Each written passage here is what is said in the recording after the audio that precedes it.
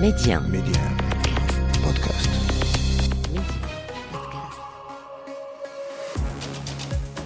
Bonjour, c'est Ali Salahdine, bienvenue dans le podcast Le meilleur de le vestiaire, et voilà ce qu'il faut retenir aujourd'hui. Qu'est-ce qu'on dit en Espagne? Parce qu'on a vu, on crie à l'injustice, on crie au scandale, cette interprétation de l'arbitre, et pourtant le règlement parle d'une nouvelle action sur le geste d'Eric Garcia, le défenseur du Barça, le défenseur espagnol. Qu'est-ce qu'on dit en Espagne d'une façon générale? C'est difficile, c'est aberrant même, mais c'est le règlement. Les anciens arbitres, donc monsieur Iturralde González, qui est un très grand arbitre, très très célèbre, très médiatique, qui est aujourd'hui à la retraite et qui est à la Cadena Ser, et pour le journal AS, disait que oui, le but était légal en suivant la nouvelle règle. Plusieurs spécialistes de l'arbitrage ont dit la même chose. Le journal Marca fait sa une en disant ils sont en train de tuer le football. Il ne remet pas, en analysant cette règle et l'interprétation du VAR. Donc c'est ça le problème. Donc cette règle, c'est vrai que quand on regarde le règlement, le nouveau règlement, oui, le but est légal.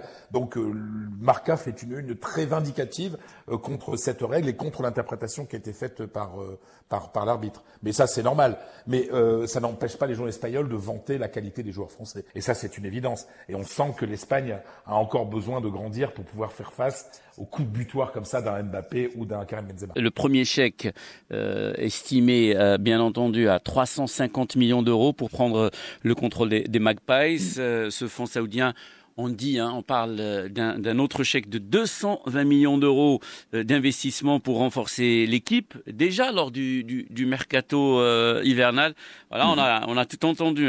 Vous avez parlé à l'instant de Philippe Coutinho, de Mauro Icardi. On parle aussi de certains joueurs du Paris Saint-Germain comme le gardien Navas. Ça risque de bouleverser un petit peu le marché, ça c'est sûr.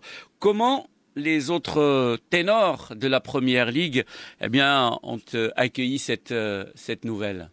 Très mal, on va pas se cacher. Déjà, ils l'ont appris de manière assez surprise, puisque la première ligue avait caché un peu cette annonce. Ils l'ont appris, en fait, les autres clubs l'ont appris dans les médias anglais. Donc ça fait jamais plaisir. Ensuite, il y a eu un mail de la première ligue. Et puis surtout, ils sont en colère parce que ils estiment déjà d'abord, et je le rappelle, c'est un rachat qui est très controversé.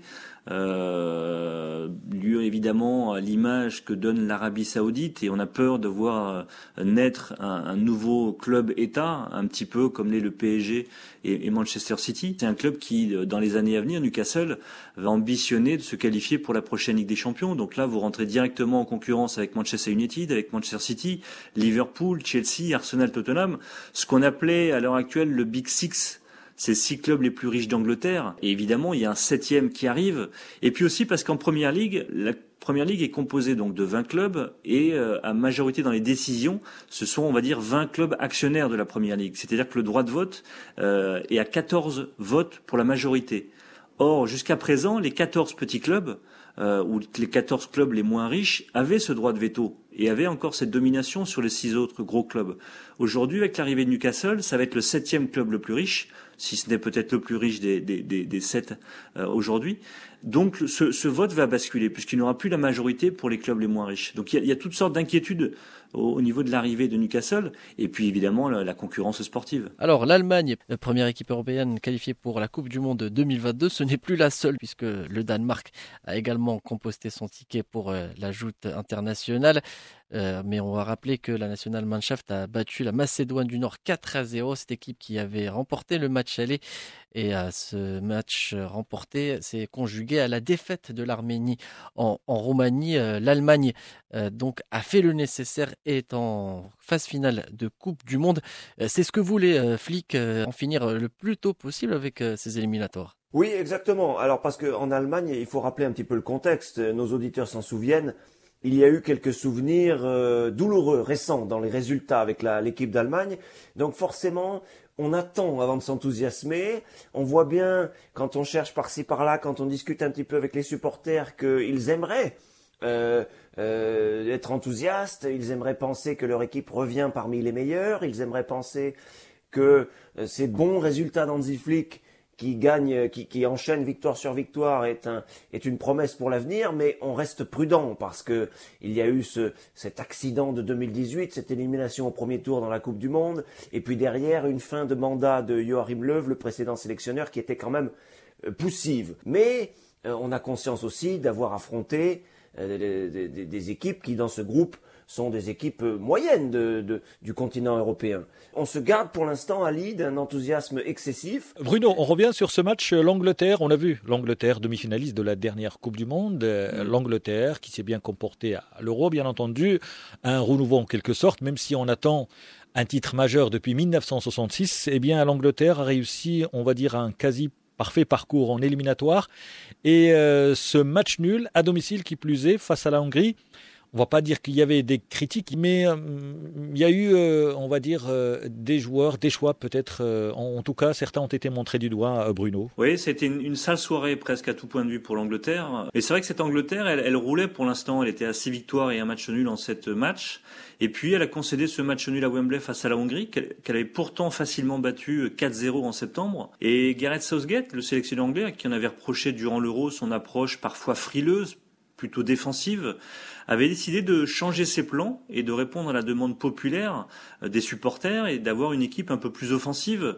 Il est aligné un 4-1-4-1 avec un milieu très offensif, puisqu'il y avait et Foden et Mason Mount, le joueur de Chelsea, et ça n'a pas fonctionné face à la Hongrie, qui était une équipe anglaise qui était beaucoup trop ouverte aux offensives hongroises. Ils ont concédé l'ouverture du score, ils ont égalisé grâce à leur défenseur John Stones, mais dans l'ensemble, ça a pas bien fonctionné. Et le problème, c'est que l'Angleterre se retrouve sous la menace de la Pologne, qui est revenue à 3 longueurs à 2 journées de la fin. Alors l'Angleterre a toujours son destin entre ses mains, puisqu'ils vont affronter l'Albanie et San Martin. Donc ils sont largement favoris de ces 2 rencontres. Mais effectivement, il y a des crispations autour de la gestion de Gareth Southgate, qu'on disait un peu trop rigide dans ses bottes, avec cette frilosité défensive, et qui, pour une fois, lui répond un peu à l'attente des supporters.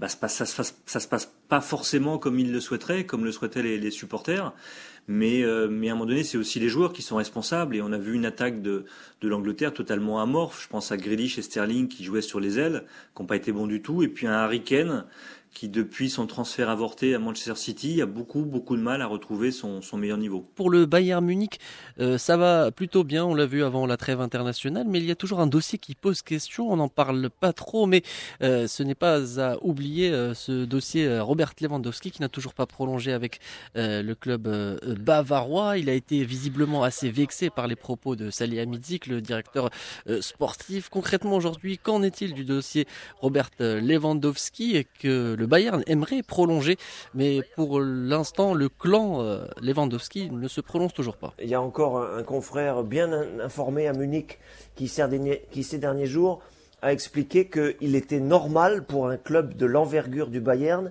de regarder les autres bons attaquants européens. Et évidemment, quand on dit ça, on pense à Erling Haaland, qu'il sera très difficile de récupérer de Dortmund parce que bien sûr, ce sera cher d'une part, et il faudra payer plein d'indemnités, aussi bien pour l'agent que pour le joueur, avec un énorme salaire. Mais le Bayern, évidemment, est obligé de considérer ce dossier. D'ailleurs, Salihamidzic ne l'a pas caché. Il a dit, nous, c'est normal qu'on regarde tout ce qu'il y a de bon autour de nous. Et ça a un petit peu vexé. Alors, je pense que c'est un peu exagéré, cette description, mais ça aurait un petit peu vexé le clan Lewandowski. Et Lewandowski, qui d'ailleurs prétend à une distinction individuelle avec un éventuel ballon d'or. Lewandowski, évidemment, ça lui fait un peu d'ombre. Et lui qui voudrait continuer plusieurs saisons encore au top niveau, on lui souhaite, n'a pas envie d'avoir un concurrent dans les pattes autre qu'un gentil Choupo-Moting, pour ainsi dire. Donc évidemment, si le Bayern s'active sur le dossier Haaland, c'est un peu contradictoire avec le fait de chouchouter, de cajoler, de prolonger Lewandowski. Voilà, c'est le contexte, c'est l'environnement. On ne peut pas en dire plus encore sur d'éventuelles discussions, parce qu'évidemment, par définition, on n'est pas dans les bureaux lorsque la porte est fermée et que ça discute au téléphone ou en vis-à-vis. Mais c'est un dossier qui peut s'envenimer. Ça s'est déjà envenimé par le passé. Et évidemment, pour le Bayern, c'est pas à souhaiter. Pour ne rien rater du football chez nous et dans le monde, abonnez-vous à ce podcast pour être les premiers à recevoir les derniers épisodes.